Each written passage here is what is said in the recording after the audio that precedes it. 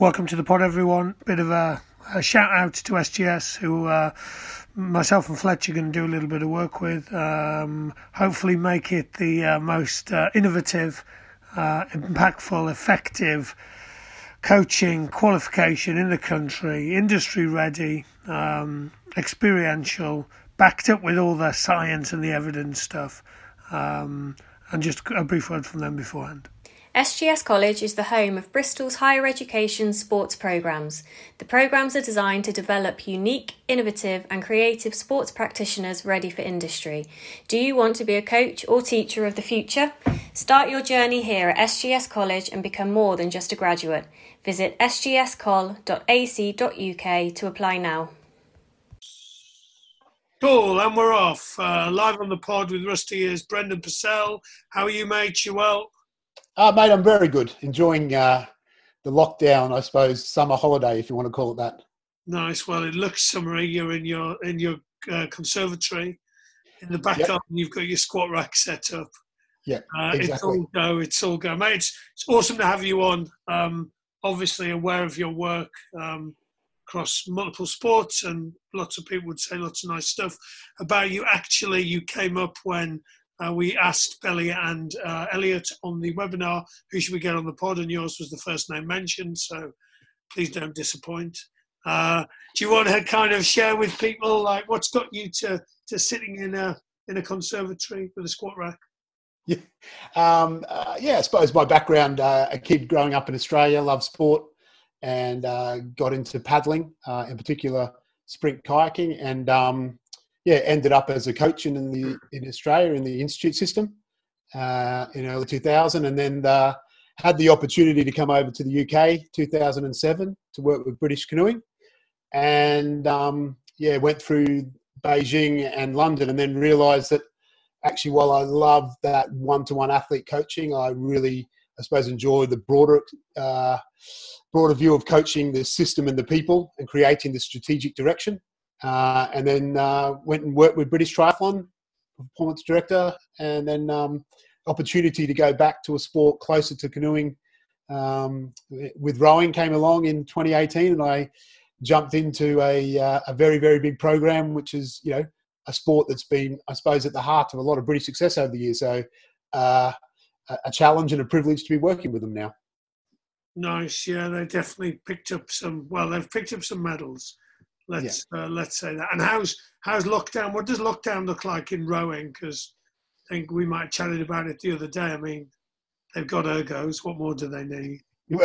Well, yeah, they've got ergos and they've got enough gym equipment. I mean, they're not like rugby players who need to be, lifting big weights. They still need to be doing some heavy gym, but they've got ergos. They've got gym equipment, and they've also, normally we would do a cycling camp, cross-training camp with them during the winter period anyway, so they're used to doing cycling, a lot of them, and so they're just doing a combination of ergo, their normal 18k ergo sessions, intermixed with a bit of cycling and gym work as well. So that's what lockdown looks like for the athletes. So in some ways they're able to do a fairly good level of work that correlates not too far to their normal training load. They're just not in a boat working with a crewmate or crewmates. Yeah, and we'll definitely talk about what the coaches are up to and what coaching and rowing looks like a little bit as well. I mean, the ergo would be my least favourite piece of equipment in the gym as well.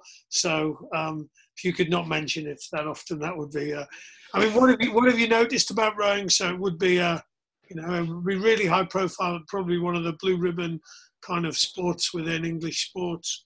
We would all be thinking Pinsent, Redgrave, that type of stuff as well. Yeah, look, it's incredibly driven athletes, hugely, obviously, huge aerobic, huge endurance, but incredibly loyal to the system and the sport itself. They all came through clubs, university, school, and they see Henley as the traditional sort of part of rowing, and even while their Olympic gold medals or their Olympic medals and their aspirations at Olympic level are huge, they have a real connection to the history of the sport, particularly in Britain, and they're very loyal to that, and just a great group of athletes and people to work with. And some pretty famous coaches as well. So Is it Jürgen who was the Yeah. So Jürgen Grobler, he's been now in the British system for 30 or nearly 30 years. He came 91, I think he arrived in the UK from former East Germany, working with Redgrave and Pinsent to start with. He's worked with those guys. He was coach of the men's four over the last 4 Olympic Games that won gold. So a guy with an incredible amount of history. And I suppose what I would also say, evolutionary capabilities, he's now 73 and to have been coaching in his first Olympic Games in 1972. And he coached an Olympic medal there and still be coaching now. It shows someone's ability to adapt and evolve, not only in a sporting context, but in a societal context. Not just going from East Germany to Great Britain, but then you look at the change in British society since 1992 to 2020. I think that's an amazing skill set or ability to work with and witness. Nice. And so we've touched briefly there upon, the rowers and certainly one of the coaches, and you said I would get excited about the people. What is it that excites you? So what gets you out of bed every kind of day around sport, coaching, rowing? This is going to sound really quite simple, but just people who want to be a little bit better today than they were yesterday.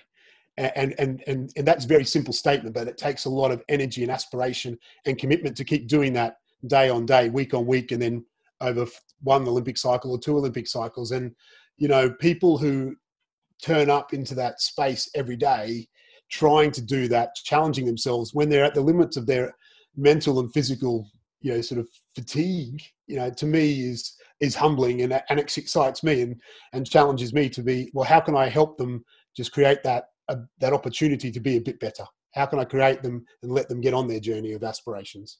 What does that look like for you? So obviously modelling this type of stuff, what have you discovered about Brendan Purcell over the last kind of 12 months or so that's, where have you kind of iterated even more? I think it's generally around headspace and how I accept I suppose, a way of working that's been really successful and integrate that into my own thinking, and how I can then relay that back to the group of people I'm working with now and trying to find or support them to find the answers to, look at how they can improve themselves. So I think what that challenges me is that not to get stuck into, well, this is what worked for me in the past, I better do it again. The challenge for me every day is actually, look, that's a basis to start from, but it can't be your end point and it can't be your position to defend yourself and say, no, this is what works, this is what we're going to do. It's don't get that right every day, by the way. There are days where I have to take a look at myself in the mirror and say, you pushed back today and you weren't able to take on board someone's opinion or perspective and really reflect back to them how you could help them actually find a better path forward or find a better way forward. So that's the real challenge for me. And how's that been? Because, it would be you said there's a rich tradition, there's a rich history, with due respect to you, you didn't row in Henley, you didn't row in a boat race, you haven't been to an Olympics as a rower. Do they see that or do you see that as a strength? So actually I'm bringing a fresh perspective. Do people kind of look at you and go, this guy doesn't even look like a rower type stuff? What's going on? Yeah, I get a sore neck looking up all the time at the guys around me because I'm nowhere near as tall as them. But no, I see it as a strength because for 2 reasons. One, it doesn't mean I'm caught up in like, I suppose, what's just become the history of how they do things. So I'll ask the question of myself and of them. But I also think therefore I'm also not a threat to them. I'm not coming in as the former rowing coach of another program and saying this is what I would do. So people are then genuinely more open and willing to sit down and explore, well, how can you help us do this? And, and I can also reference back, I obviously worked, I've worked with some pretty successful athletes in canoeing, worked with some pretty successful athletes in triathlon, and people want to hear about that. And not to say that we replicate that, but just how you can use that, I suppose, difference and challenge to actually sort of like look at, sort of make you sort of review your way of thinking and review actually the paradigm shift that you've got to make sometimes to really find success. Yeah, and I guess you can also play that naive card quite well and ask questions that, and they can be thinking, oh, let's help out that stupid fella who's just joined us. Let's tell him, what it might look like. Yeah, you can play that card, but eventually, if you eventually start to figure out you're learning a lot on the spot, so they expect you to know some more than you're giving on. So, but yeah, that's definitely something. But it creates, and it's a term that can have the wrong connotation, but it creates a safe space for that coach or that athlete to be a bit vulnerable and talk about, well, these are the challenges I'm facing. Whereas if that coach is sitting with someone who has a history of, multiple success at a lot of Olympic Games, they can often then get into a guarded space where they're not really expressing what's really concerning them or where they're missing the gap. And that just is something that I try and use to my advantage and help them in a way, that gives them that space to step into. What challenges have you kind of come across that you think are relatively not universal, but what themes are you discovering across, a plethora of sports? Yeah, I think the challenge for all humans is to sometimes step out of your comfort zone. You know what I mean? That is probably the number one challenge. But I think it's also looking at, when I first walked into triathlon, people were really clear that this is what's important to us as a sport. And I think it's trying to understand what their sport means to them, and then use that as your opportunity to look at the shift. And I think that's where, if you just come in and nearly dismiss the sport or dismiss the roots of the sport and what's important to them in the sport, that's where that's where you're going to find yourself in hot water. And I think that's the one thing I keep trying to tune into. What are the roots of the sport, and how can I get people to connect that and help me connect with that? It was one of the first things I did with the rowers. I asked them, what do I need to know? What's the most important thing for you as a young rower growing up? If I was a young rower growing up, what would I be aspiring to sort of like achieve, or what would I be aspiring to, or who would I be aspiring to be like? To really understand what that it was a key thing. What did you discover in rowing? I would imagine you discover some reasonable role models. Yeah, I think your big ones are the Pinstons and the Redgraves, and as one of the rowers described it to me, he can remember being a young lad and his parents watching and the Olympic Games and being excited and going over the top about Redgrave's gold, and then that was something he then looked and aspired to. I think, other people also look at just how it brings them together with a group, with a crewmate, and actually how you have to rely on people, So one of the things that Alex Gregory talks about really passionately is that, unlike in some other, and I know it's not a pure team sport, but like in other team sports where you're not looking at your fellow teammate, you're looking at the back of his head and they're looking at the back of your head if you're in a bigger boat. And it's that total trust that brings you together as a crew. And if you can find that synchronicity, that was something, he admired watching those Olympic medal crews. And even with his mates as a junior, that was something he really found sort of some real passion and real sort of success in, and that was something that kept him sustaining. And that was the for want of a better term, the drug he kept chasing. That Olympic medal was only as good as it was going to be if that synchronicity, that trust, that loyalty in that group of people, that everyone was on it, the whole limit was really important. Yeah, it's an interesting one because I think I said to you I almost had a job with British Rowing, and I spoke to Sarah Winkless and she spoke about, and I'd never thought of it, that actually, like, your information is the back of the person in front of you. So yeah. I was like, okay, this is weird.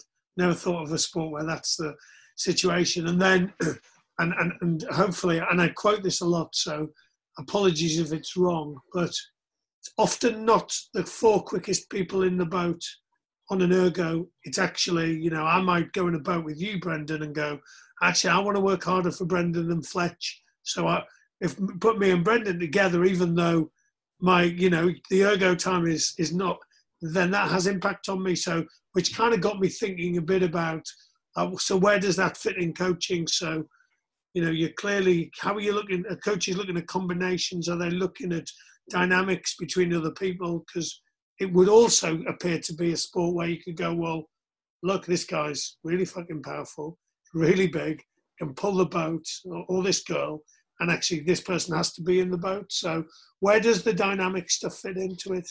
Yeah, it's absolutely the core of those really successful crews. It's like anything. It's not an either or. We talk a little bit about, it's a bit like your amplifier on your stereo.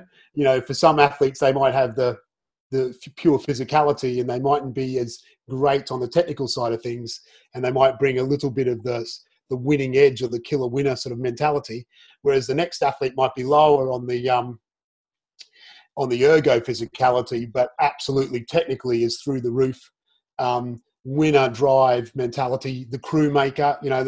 People talk about the coaches often talk about, we're looking at the leaders in the boat, the crew maker, the one who'll bring people together, then the boat mover, the one who has the skills to really move the boat, and then the engine or the physicality. And if someone had all those attributes, that'd be outstanding. But as you usually find out, people have a combination of them.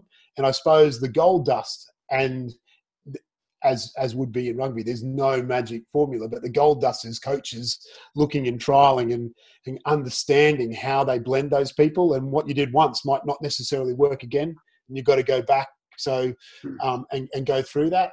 I think one of the fascinating pieces for me is that those other pieces, the leadership, the crew making, the boat moving, they're harder to define. You know what I mean? Like, they're very, you can come up with some metrics, but they're not absolute. Whereas an ergo, like if you can pull, 5-minute 40, for a 2K ergo for a man, that's a brilliant score. But what I find, and so that's a real absolute. So the guys can measure themselves on that. They can look down the room and look at each other. But what I've found fascinating is that we do a series of ergo tests during the year to see people's progression. And it's not necessarily, this is the ranking, Mo Sabi, he's one of our better, he's always up the top. It's actually where other people are shifting on their own levels. And when they do these ergo tests, and this is when we're looking at testing, so their spots in different boats are on the line, we'll do 10 ergos at a time, and they'll all stand when they're not doing their test and cheering their mates on, because they want to know whoever's in their boat has actually made a personal progression. They don't, even if they're 10 seconds, and some of them the gap, it can be 10 to 15 seconds in an ergo over a 2K, but that person who might be 10 seconds slower than me might bring something in the boat, either from a technical skill delivery or from a leadership element that I need in the boat to help me. And I've been blown away, just the absolute passion and genuine cheering of people who could could potentially take their seat. They're screaming at their mates. And when you see it, when it comes to a 5K ergo test, which is around 16, 17 minutes, depending on people, and they're falling off the ergos and vomiting and stuff, and they're just absolutely screaming at each other and cheering for them. It's quite extraordinary, because they know at the end, that person who's etched out another couple of seconds off their best is someone they need in the boat with them. Yeah, I was thinking about and the other thing for me, so the crew maker, I think that was the word you kind of used. I mean, when you're getting up to go rowing at 5 a.m. And by the way, I have rowed once. I rowed at uni. In the bumps, we bumped 3 times and we rode over once, and it was the most emotional sporting experience I've ever had. Right. And I've only done it once. I didn't enjoy it because it was really hard, but it was like the emotion of the situation was ridiculous. And I've never ever, I can honestly say, I've never ever replicated that on the sporting pitch. And it was with my mates, and it was exactly the stuff you're talking about. It was the connection. It was I kind of find weird, because I was then thinking about how I would coach rowing. And I would go, well, I quite like rugby, and you can see people and we can hang out. But actually, if I'm a coach and they're on a boat and they're in the river and I'm over here, and then it's a bit of a different dynamic, I guess. So, are the coaches on the water? Are they on the side, on the bike? That's what I imagine. Are they sometimes in the boat? What's going on? So when we're at home in the UK, we train in Caversham, or the senior team trains in Caversham, and that's on a towpath. So they're just on a bike down the side of the lake, and I suppose that's where the coaches are relying on those individuals in the boat who have those skills to nearly be their eyes and ears in the boat. Okay, they're obviously observing, they often either use megaphones or they have walkie-talkies, but they're still relying on self-correction, self-regulation within the crew, as well as giving a briefing, pre and post, and a debrief post. And I suppose, that's it's a good way of coaching in that space. But then the coaches and athletes all appreciate when we can get on training camp, because then we get onto lakes in Portugal, for argument's sake. We go there a fair bit to a couple of different places, and you can get on the motorboat and you can be right alongside the crew. So you can really, as a coach, you get to feel, you feel like you're inside the boat. You can see the rhythm and the surge of the crew, how they're working together. You can see that a lot more, and probably more importantly, feel it a lot more. And that just brings another connection, that the athlete and coaches can reflect back on at the end of the session. And I think that's where they make nearly a step gain in those periods of time. The constraint of being able to, where we train is non-tidal, or non-flowing. So we've got good water all year round at Caversham, but you're restricted because you can't get a boat onto it because it's just not a big enough piece of water. You'd wash everyone out. So the ability to get out of that, space and then add the extra layer of that coach connection in a training camp is a real positive. And I think it's something we need to use to our advantage. What they're doing when they're in Caversham, how are the athletes driving that, and then how can the coach layer on top of that again and enable that to be even better as they move, into a training camp space. Yeah, I mean, there'll be some good kind of, you would want people to be peer-to-peer supporting and, helping each other get better. That's, that automatically, I guess, kind of happens. And I guess it probably also challenges the coaches around their noticing skills. So I'm already thinking, if you put me on a bike at the side of a rugby pitch, would I be able to coach? I might try it next time. I'll just cycle round and round, go, no, that's wrong, lads, that's wrong. So I think one of the things I picked up early on when I came to rowing is that there was quite a large turnover after 2016 of the athlete cohort. So a lot of the experienced athletes moved on, a lot more than normal. Normally you keep about a 50% sort of like rollover rate, from cycle to cycle. This time it was roughly about 25% rollover, if you want to call it that.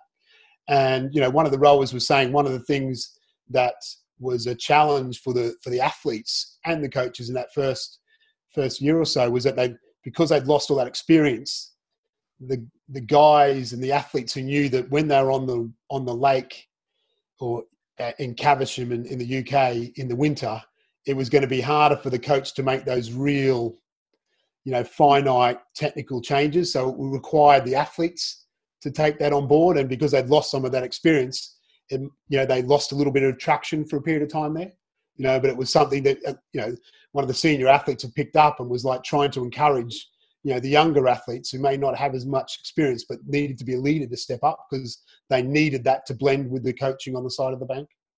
Nice. Do you use mentors? To some of the old girls and boys who used to race, do they come back and do they help support the current rowers? Yeah, no, we've actually set something up formally in the last 8 months. In the past it had been a bit ad hoc, but we actually, sort of came in and saw actually this is really valuable. And so we've set up 8 of the previous sort of like athletes who'd been on program around the 2012 period of time. Some of them have been, successful Olympians. Some of them, haven't. But yeah, they definitely come in and on a regular basis and just, are another perspective for the athletes rather than it just being the coach, where the athlete can sit and talk through and learn. Hey, I've got this week is a huge volume week.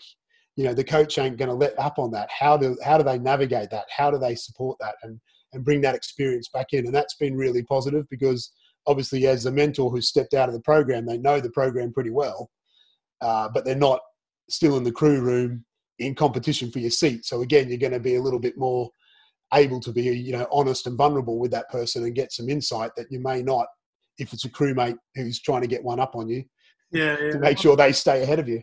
Or a coach that's selecting. I think it's important just so you can have someone that helps you make, as you just described, just help you make sense of some stuff. Yeah, well, the coach, even those coaches who are saying, look, I'm here to enable you to be your best, there's still that dynamic that at the end of the day, the coach is going to make a call on me in that crew, or etc. So there's only going to, there's only going to be so much you'll want to be absolutely open about. So how much co-creation goes on in rowing between kind of rower and coach co-creating programs, sessions? I would imagine it's quite low, so I'm going to set my stall out with you on that.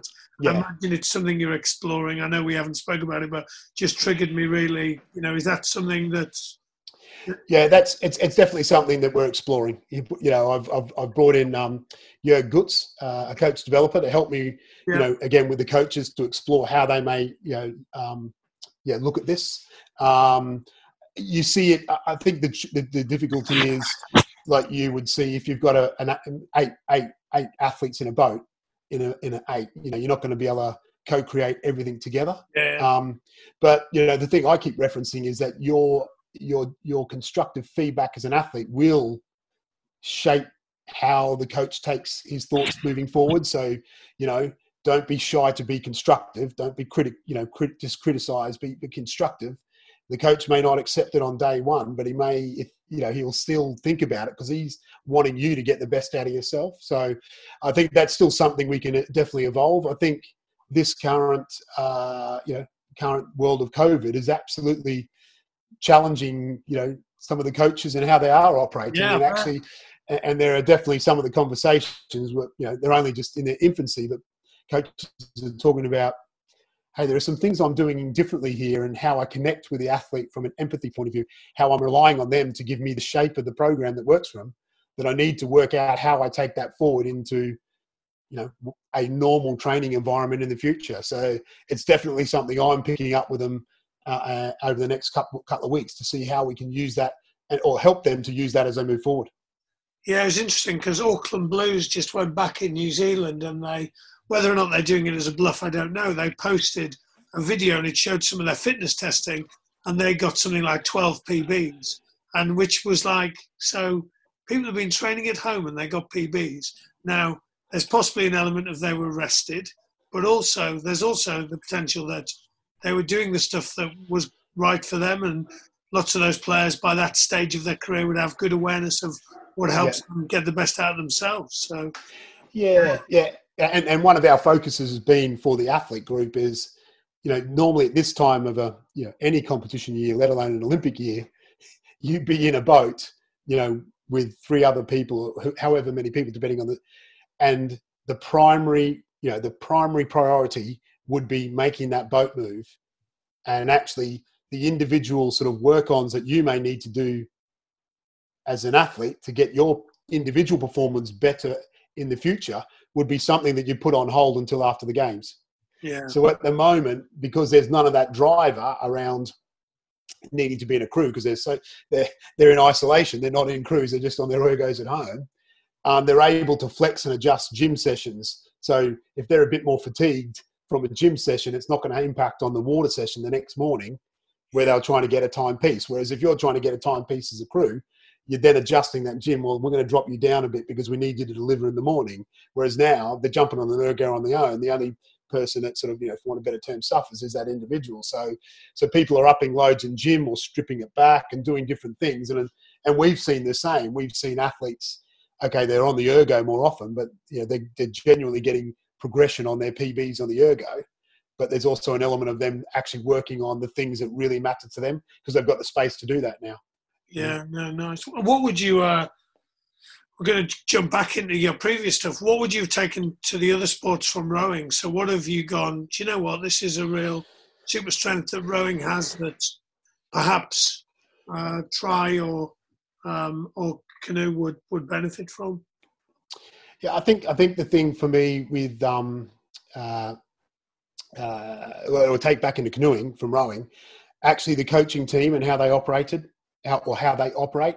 They definitely, operate more as a collective of coaches. So every night, very simple, every night at training camp after dinner, coaches meet and just give a very general update about what they were doing today with their crews.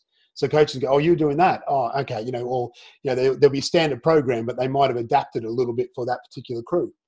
And And I suppose the reality of that is that the coaches feel like they're safe to do that, because actually they're not competing, because one of the things that is done is that you're all in this together, this group of athletes. We're not sort of putting you out and one squad over here, one squad over here in competition with each other. We're all trying to achieve the best crew results we can collectively. Yeah.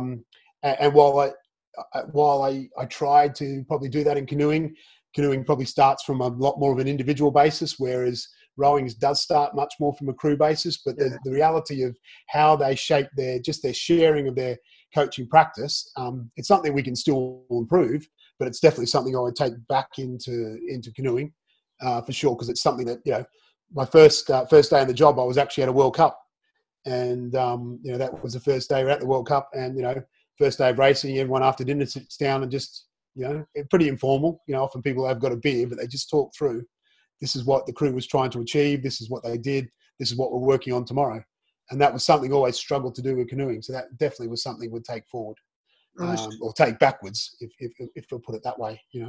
I'll give that feedback to Craig Morris. What do people coach across boats? So do they go, actually, I normally coach the 4, but I'm going to coach a bit of 8, or I'm going to go and do a scull, or does it become specialised?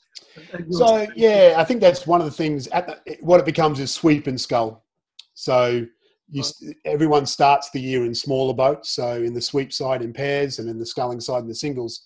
So the coaches are working with people in the smaller boats, and then after selection, people get into the different boats, and then you might go from, you might be coaching the 8 or the 4, depending on the makeup of individuals, what your skills are with that group and how that works or how that fits best. Some coaches do cross over from sweep to scull, but they often sort of find they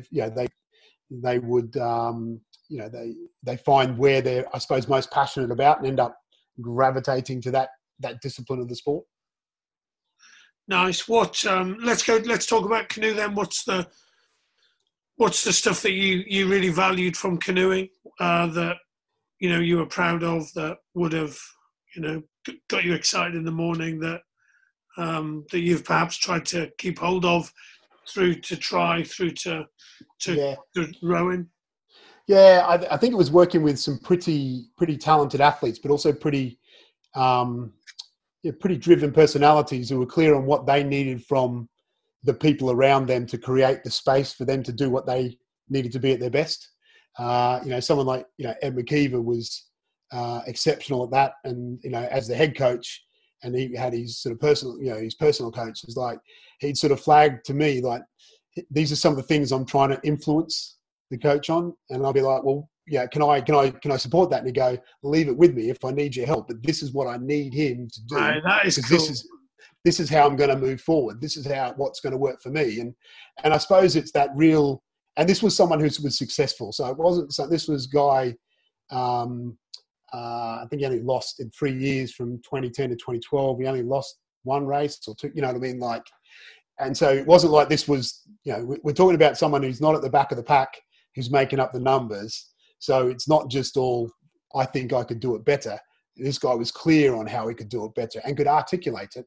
But it was how they worked with the people around them, whether it was the coach, the physio, and the head coach, to say, look, this is what I need from you. You're part of my team, and that was, that was something I started to really, I suppose, identify in my last 12 months or 2 years in canoeing, and absolutely set me up well for my time in triathlon. Because if you want to look at some athletes who actually, nearly write, oftentimes write their own program, literally schedule their week, it's that group of athletes. But it's how you can find the areas in their program or their environment to actually create more opportunities for improvement. That was, you've got to back them, but you've got to get them to see that you can add value to them.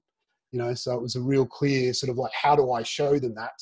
How can I support them and give them backing, recognizing that there are, in a positive way, consequences if performance don't come. We're going to have to step in, but how can you find that balance? And it's a constant evaluation process, constant iteration process of how you're doing that, and it's different for each individual. How did you it's definitely reminded me of Michael Jordan in The Last Dance, and I haven't got onto the episodes yet where everyone's talking about, is he a bully, but he's definitely driving some standards, and influencing some coaches, which I think would be relatively non-existent in rugby, if I'm brutally honest. I think there might be a couple of players as they get to become really established seasoned internationals that are then given the opportunity to do that. So I guess I've probably got two questions. One is, how do you think you got to that stage? And the other question, because otherwise I'll forget it, but I'll remember it if I say it, is, so when you moved into try, where you wouldn't have a kind of, let's call it the expertise that you had in the rowing, how do you then stretch people so that aren't what you're considered an expert in? Yeah. So if I go back to the first question around, how did I get to that sort of space or operating in canoeing? I suppose I learnt the hard way. I became head coach, and as a head coach, as a young coach, I'd always been sort of taught, and the modelling was the head coach should know everything, the head coach should control everything, and the head coach should tell people how they're doing a shit job. So as a coach who'd had some success with individual athletes, I stepped into that space, and what I was doing is spending more time focusing on challenging coaches around the task, or what I thought was the wrong task or the wrong intervention or stimulus, and instead hadn't focused enough on how I was creating the space for the person and the environment to actually look at how they could be more creative or look at things. And actually, the final bit that really was the kicker was I was putting the athletes in between me and that person. And, and it was a couple of those athletes, Ed McKeever, after a particular torrid training camp in Spain where I was challenging the hell out of everyone, because I thought, we were slipping our standards on task delivery, and I would do it this way, and I'm the head coach. And Ed was one of the athletes, and he came to me, and it was just a real, really honest conversation saying, we understand what you're trying to do. We understand your frustrations, but at the moment it's not working because you're getting more frustrated. It's putting us between you and the coach. And actually the coach is getting more stubborn and not going to change at all. So what's the point of this all, Brendan? You know what I mean? And I have to say, I didn't take it on board that day. I was pretty pissed off, even though we did it in a good way. You were in denial first. Yeah, I was in denial first, but it got to the point because I was like, I'm absolutely, my wife said to me, you're so stressed. Without talking too much out of turn, I destroyed a laptop one day in a fit of rage, over something, because someone hadn't done the task the way I wanted to. And it was only through some support, through some cluey people that started to focus on, well, if I'm going to back these guys to get the task right, maybe I start with backing them first. And then I look at how I can help them as individuals or person and how I can create an environment. And I suppose and there's no, I can't give you a recipe of what I did every day. It was constantly working on where could I support, where was the right conversation or where was the right comment, when did I step back, when did I step in. But I suppose when I got to, sort of like the end of 2 years later, the end of 2011, I'm going into 2012 cycle, and the athletes just saying, you've done a good job because actually you have influenced us and the coach to actually get on board with what you wanted us to do. But you've helped us get there by not just hitting your head against us or banging on about us all the time. And coaches were starting to come to me, not in I've got to come to Brendan because I have a problem, he's got to fix it. As in your problem, Brendan, you sort it. They were coming to me and saying, hey, we'd really like you to come down and help us see how we can tweak this performance or what can we do. And that was a pretty cool moment. It didn't happen all the time, but it got there. And I suppose that was where it sort of started to, so shifting that perspective from just there's a task, I'm the head coach, I set it, everyone's got to stand up to that. Actually, I've got to back these people to be professionals. I've got to back them, but how can I help them actually explore what they could do better rather than just challenging them front on? Yeah, I'm going to come back to the stretch because I've written it down now and I'll remember it. But yeah, I think Suzanne Brown explained it to me like you want them to open the front door. You don't want to have to go in and break in through the back door to get to the basement. Yeah. And, I actually thought you were going to say that as one of the challenges at the start with the coach was the kind of levels of stress. And we've all had that metaphorical laptop moments that several of those kind of ouch moments along the way. I guess And maybe this is, this might resonate or it might not. I mean, for me, all of this is just us finding out more about ourselves and you understanding what stresses you and what you're like when, faced with this. And then we can start to understand how we can connect better and influence with others. I wonder whether we have to, I wonder how many ouch moments we need. I wonder, it would be great if we could just start from that space. I'm always thinking that. Yeah, no, I agree, but I think it's not until you really hit adversity, and that you actually then really, and you're either supported or you're smart enough or self-aware enough to actually work a way through. That's actually going to be robust and solid moving forward. That you actually get there. Too often, I think people get to that point, and someone either says, "Oh, don't worry about it, push on," or just rather than going, look yourself in the mirror. Do you want to live like this? Do you want people reacting to you like this? And actually, are you actually getting the most out of yourself? And there are times where now I'll go, hey guys, this is not working for me. You're getting about 60% of what you can get from me as a performance director. If we can shift how we all operate together, we're actually going to get more out of ourselves rather than actually protecting our egos and protecting the need to be right, because that's the thing you find a lot of time with coaches, that there's a need to protect being the right one or being in charge, and that's it's not easy to go to that space. But I've learned, I don't get it right, but I've learned that I get to that if I let myself sink back into the space of trying to protect being right and not looking at actually person environment, just focusing on task, I then get pretty frustrated. And my family's a good litmus test. They'll say, no, this is not the way we talk around here. This is not how we operate in this space. I was going to mention, and I won't mention him, but it's a cool a guy that I'm doing a bit of work with at the moment. He's asked his family to do a stop, start, continue, and that's a cool piece of work. It's pretty cool. I mean, so you've definitely referenced your family. Who are the sense makers around you? Do you have some people you would pick up the phone to, or you'd get to come and hang with you, and who are your kind of mentors or guides? Yeah, so I've been doing a bit of work over a period of time with Al Smith. Yeah. So Al Smith. So Al and I have known each other from my coaching days. So he's seen the journey I've been on, and so he knows what I was like in that space, and where I am now.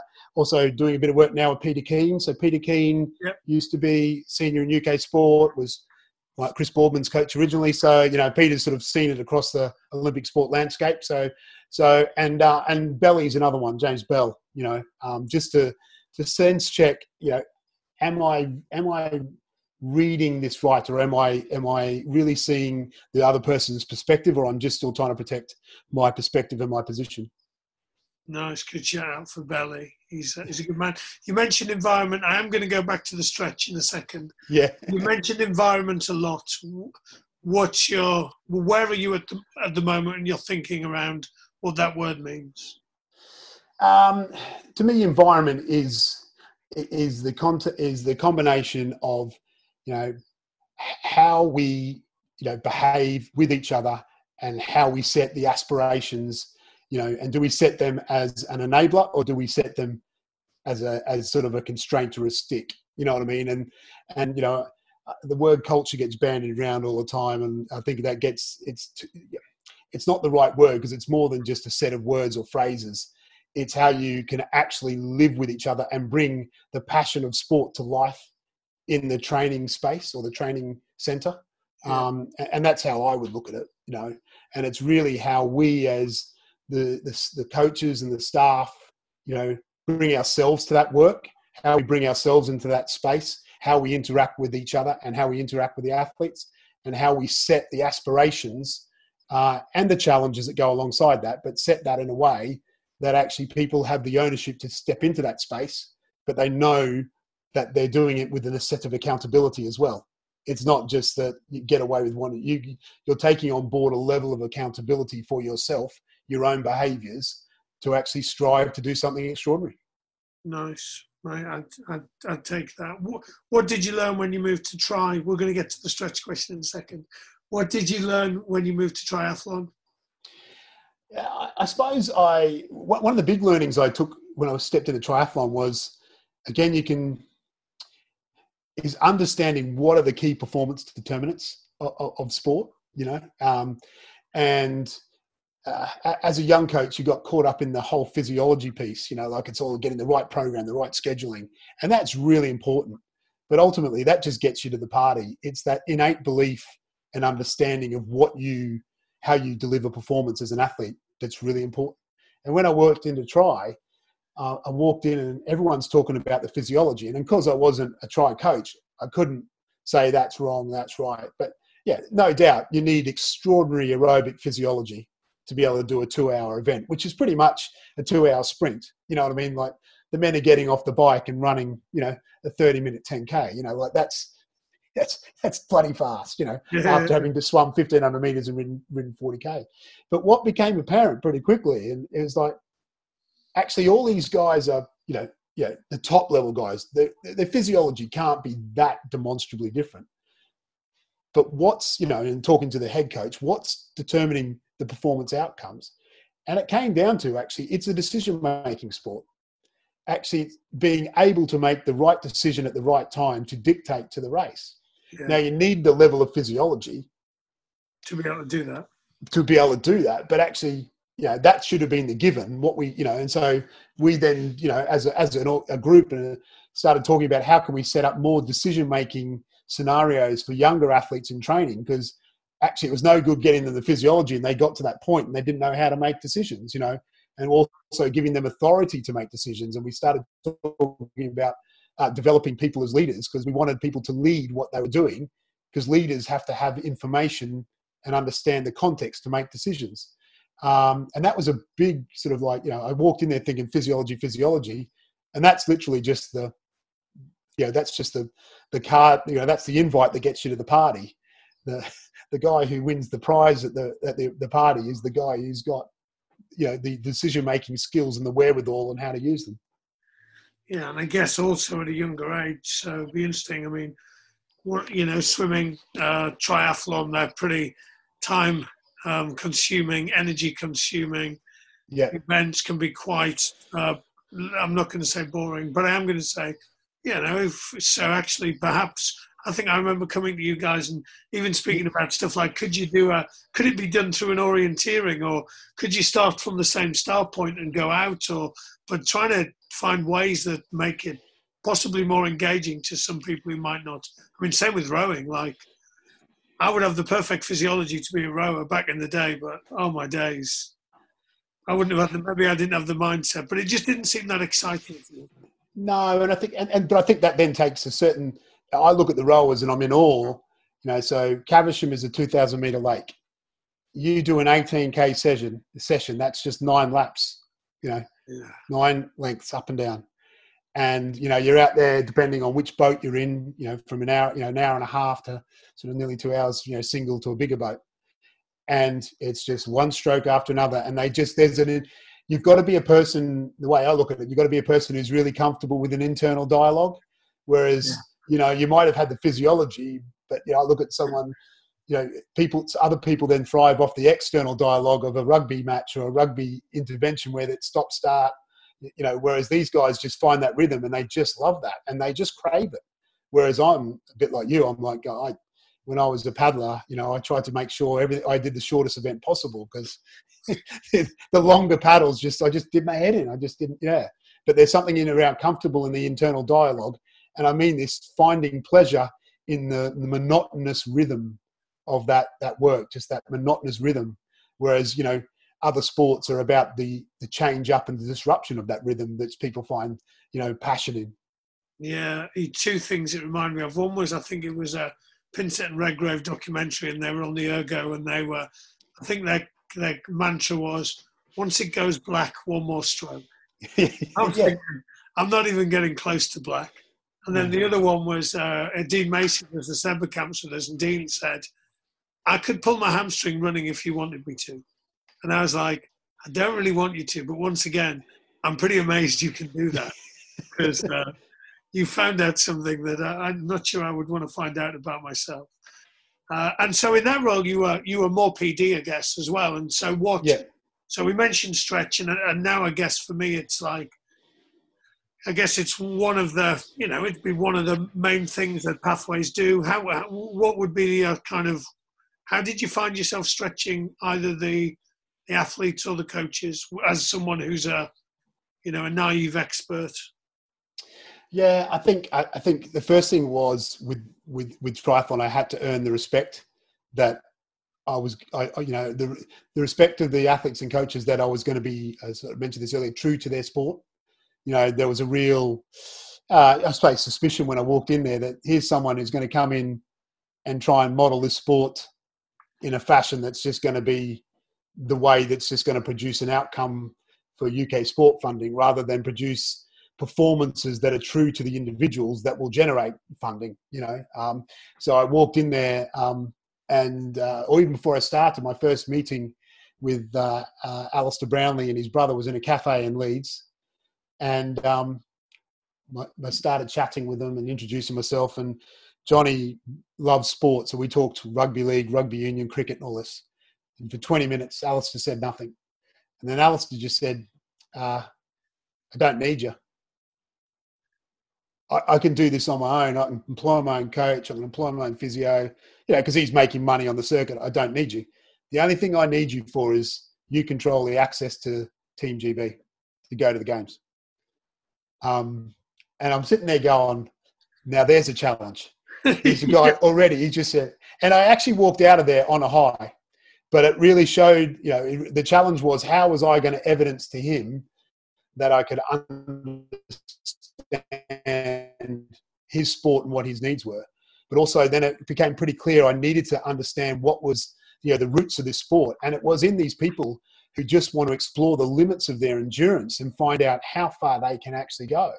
So it was then trying to understand language and use that in a way to stretch them as me. You know what I mean? How can we do that together? And how is that going to enable you to perform at an even higher level? And it was a challenge to start with, but I think because I was able to reflect back to the coaches or the athletes the needs of what they needed to stay true to the sport and true to performance, it helped me to actually be able to start stretching them. But that was a big challenge to start with. That was a stretch, because I was a fat middle-aged man who doesn't really like endurance sport, as in not endurance sport from the point of view of watching it, but wanting to do it. So trying to get into their mindset and understand was an absolute stretch. But I can say again is that if you connect to people about what's true to the core of their sport, what's true to their passion and delivering performance, you can start to actually reflect that language back to them and actually interpret what you're seeing and give it back to them in the language that they resonate with, rather than it hitting a jarring note straight away. And that's not always easy, but that's the challenge of the stretch for me. Yeah, that's good. Some good tips there around listening and using their language. If only they'd seen you now you're squatting, they might have believed that it was. Yeah. Well, unfortunately, when they do squats, it's all high rep stuff. You know what I mean? Like definitely spending 4 years in triathlon. There wasn't a lot of big weights being thrown around in the weight room, put it that way. Whereas you get back into the rowing gym and they're doing heavy squats, heavy deadlifts. So feel a bit more comfortable with that. I'm just curious, and again, so I mean, you triggered me that I don't know if you've seen the movie Iron Cowboy about the guy who does the 50 Ironmen, 50 days and 50 states, and as you said, they're kind of exploring the limits of their minds, really. If I'm on it, do they have psychologists? Would that be a big part in any of the sports you've been involved in, or are you just encountering some people that are relatively superhuman? So I think that's a really good question, because when I moved into psychology, so I moved into triathlon. Like psychology was a dirty word, and actually it was seen as a weakness if you needed a psychologist. It should be internal. You should have it. And actually, I would actually suggest the really driven athletes are already there.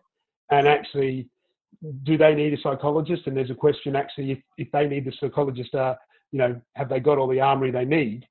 I suppose where I see psychology was really important for us in tri in particular, and now in rowing, is helping coaches be more able to adjust and adapt and flex to the athletes in front of them and not be stuck with a one-size-fits-all approach. Because if you've got this absolutely driven athlete in front of you, they're not going to respond to every sort of intervention you put in place or every question you put to them in the same way.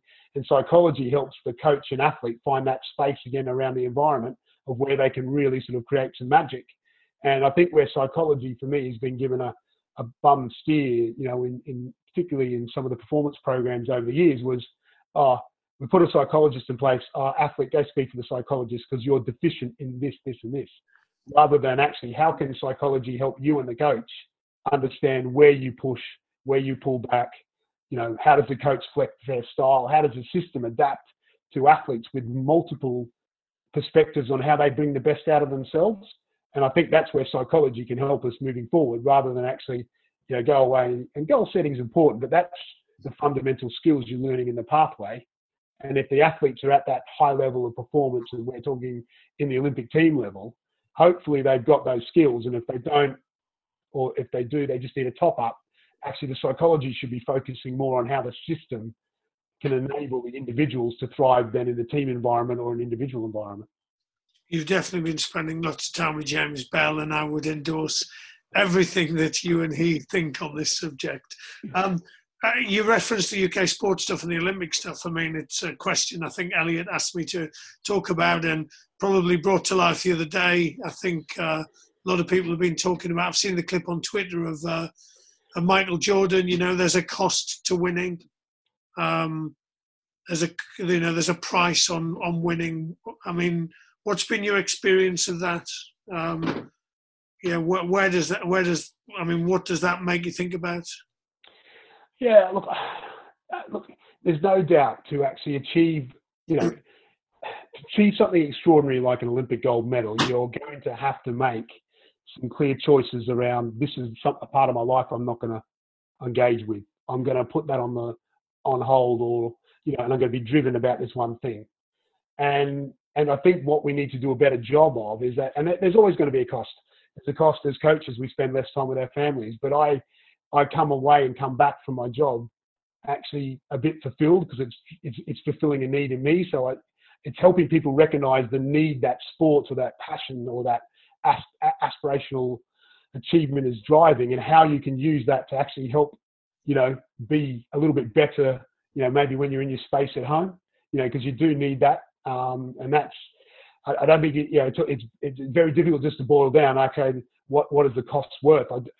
I can't describe it. I think it's a tricky one, but actually for me, I've had to get better in my job. I've had to recognize that I'm going to have to actually, there is a cost. I'm not around my family as much, but actually the flip side is it's actually made me be more at peace at home and actually be more effective at home rather than actually stressing about, the cost is too much. You know, I was told early on, if you want to do this job, you're just going to have to set, this is the job you're doing, but use it to bring something back into your family life that could be something that you would never get if you're a banker 9 to 5, you know, and that was something, a lesson that, you know, I constantly bring myself back to.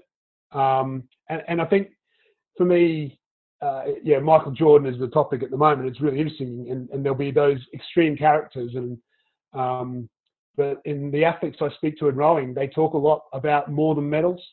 Like the medals are so much more important when it was about more than just that final performance. You know, and as someone said, the medal lasts for 3 seconds. You cross the line, it's there, it's done. And it's everything you've taken to get to that point that actually makes it meaningful.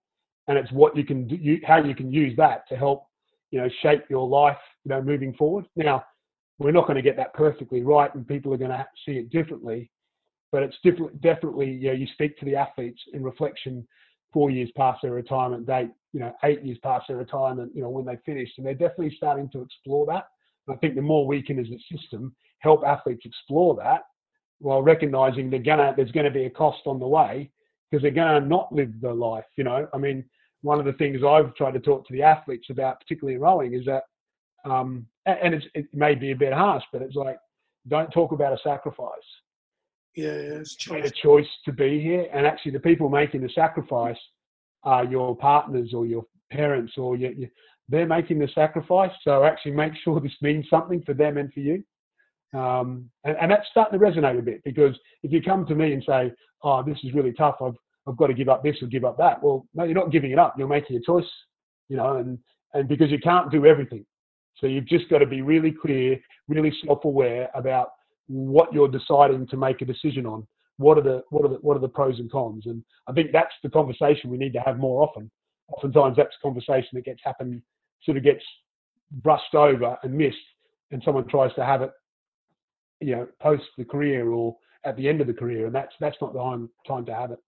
Yeah, I would agree. And I guess kind of the last thing for me to explore, you would have experienced all of this because your son was in a rugby academy for a period of time. So what were your experiences of being a kind of a taxi service, is how I would often describe it, for your son? What was that like?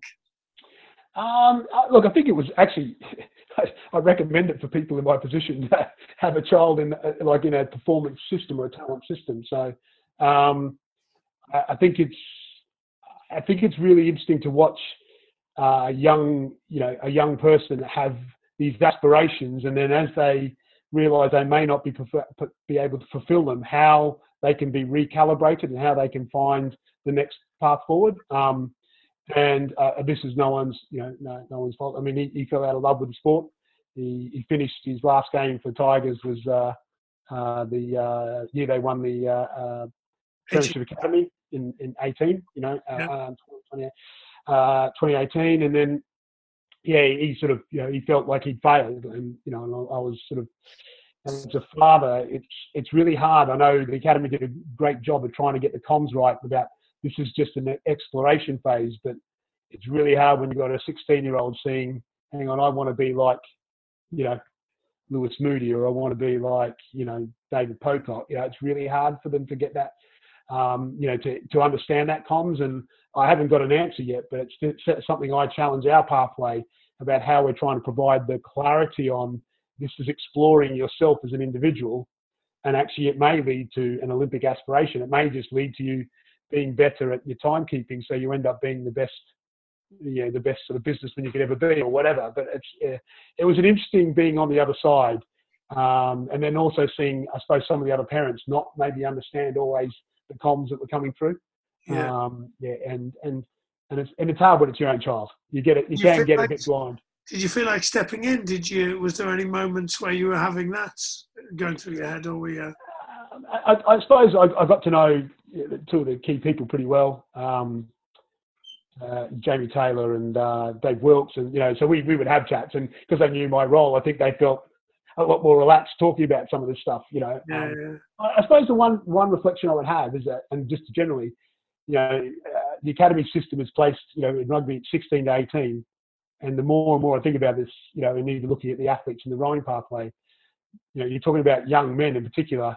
They're just trying to find their identity, and that's a hard balance. I'm not saying it's a hard balance to get right, and how, again, and at the time when he first started, I was with triathlon, and in triathlon I'd really started to tune into how do you engage with the individual in a way that's going to engage them effectively, and then help them to sort of come into some alignment by engaging them first, and then sort of creating some coherence around a program. And what I was seeing is that, it was hard for the coaches to try and actually tune into that this young kid was going to be the bullish swagger, whatever, and that's just who he is. And this young kid might be the one who needs the arm around the shoulder. Neither is a predeterminant on success, because everyone, once they cross that white line or the gun goes, can bring something different to the page. And I suppose that was the reflection I had, is how do you get that right when you've got young men, definitely sort of challenging. And our son, actually, he lived with a house parent during that 2 years during the week down in Leicester, because we live in Nottingham. And we didn't realise the challenge that he found that really challenging, because he was so driven to be engaged in that academy. He found it really difficult, at times, and found it quite hard being away from home. And that's something that's an experience you've got to go through at some stage as an individual. But when he sort of felt his career was on the line, that was definitely something around how you can support the individual and understand the individual. I think is something important for all of us in the sports system to get right. Yeah, I know. I would agree with you. And my son's PDG at Bristol, and it would be exactly the same. Like, do they know him as an individual? I would think the answer is yes, 100%. I think it's probably their super strength, if I'm honest. Are they going through that 15, 16-year-old peers type stuff and all this other stuff going on? And could it be a confusing time? And do we need to cut them some slack at times? Yeah, I think it's interesting. And yeah, I think if rugby had started again, it would probably make selections a little bit later. A bit like university, like lots of the rowing stuff would be kind of based around some university type age stuff. Yeah. What was the best thing about their academy? We've got to give a positive for Jamie Taylor, otherwise he's gonna, What was your favourite moments? I think what I found really good with the academy was actually, with the Tigers, they were training in the gym, particularly the boys based at WQE. They were training in the gym, with the first team boys, and that's sport, and that's special, that aspiration to feel connected to it, and when Cockers was there, he would talk to the boys, and a couple of times, my son referenced that, so that was pretty special, because I think one of the things I definitely connected with in Tri is because we base the triathletes in university programs, they're connecting with the young kids, and so in the swimming pool, the Olympic gold medalist is in one lane, and the other lane's just the kid just trying to do the sport. And, that young kid, like I said, may not go on to be an Olympic medalist, but he's had a pretty extraordinary experience seeing how an Olympic champion does it. So I think that was pretty special, and something that I think would be what I thought was great. Yeah, my daughter does synchro, which is really random. And there's two things I think she loves about it. One is that she can do land training where it looks like they do dancing and looks fun. And the second thing is that they train in the same swimming pool as the girls that are going to the Olympics. Yeah. So they're 10 yards away from them. I mean, you get to see heroes. You get to, get to chat to them. That's pretty inspirational stuff. So. Yeah. Yeah. And for the right person who has all the attributes required, the DNA, the belief set, that close contact will actually be an inspiration that will drive them on even more. And that's, to me, the inspiration in sport comes from, getting close to it and really seeing the passion and the drive and, and determination rather than just seeing it on the screen. Yeah, I agree. And they don't get it from the 45-year-old man from Middlesbrough who's coaching them. They rarely get it from them. Look, mate, it's been awesome. I'm going to do a couple of one-worders. So I'm just curious, you go one-word answers for each of these. Okay. Canoeing. Australia. Triathlon. Alistair Brownlee. Oh, that's ruined one of my later ones. Rowing. Driven people. The Brownlees. Extraordinary. Yeah, they are, aren't they? Fletch said it must be weird because isn't there like a Brownlee centre? It must be weird if you're the coach coaching your athlete in a centre named after your athlete. Yes, yeah. The Brownlee Centre was named in 2017. So yeah, yeah, that must be awkward. Pinsent and Redgrave. Legends. Rugby. Exciting. Coaching. Passionate. Mate, it's been a pleasure. I've written loads of notes, which is always a good sign. That means I've learned some stuff as well. If people are you a Twitterati? Are you on Twitter? Can people find you? Oh, mate, seriously? Yeah. Cool. If people want to reach out and get in touch with you, any way they can contact you? Yeah, I'm happy. You've got my LinkedIn. Cool. LinkedIn, mate. You are a man of a certain age. Well done. Well, no, I don't even use that much, actually, Rusty. I'm happy actually to give. I'm happy to give my personal email address. Cool. So, yeah. I'll click it. We'll tag it onto the thing, or if anyone wants to get in touch with you, they can touch base with me. So, yeah, okay. That's pretty cool, mate. Mate, it's been a pleasure. Have an awesome day. Enjoy those squats. And we'll speak. Okay, will. Okay. Thanks, Rusty. See ya.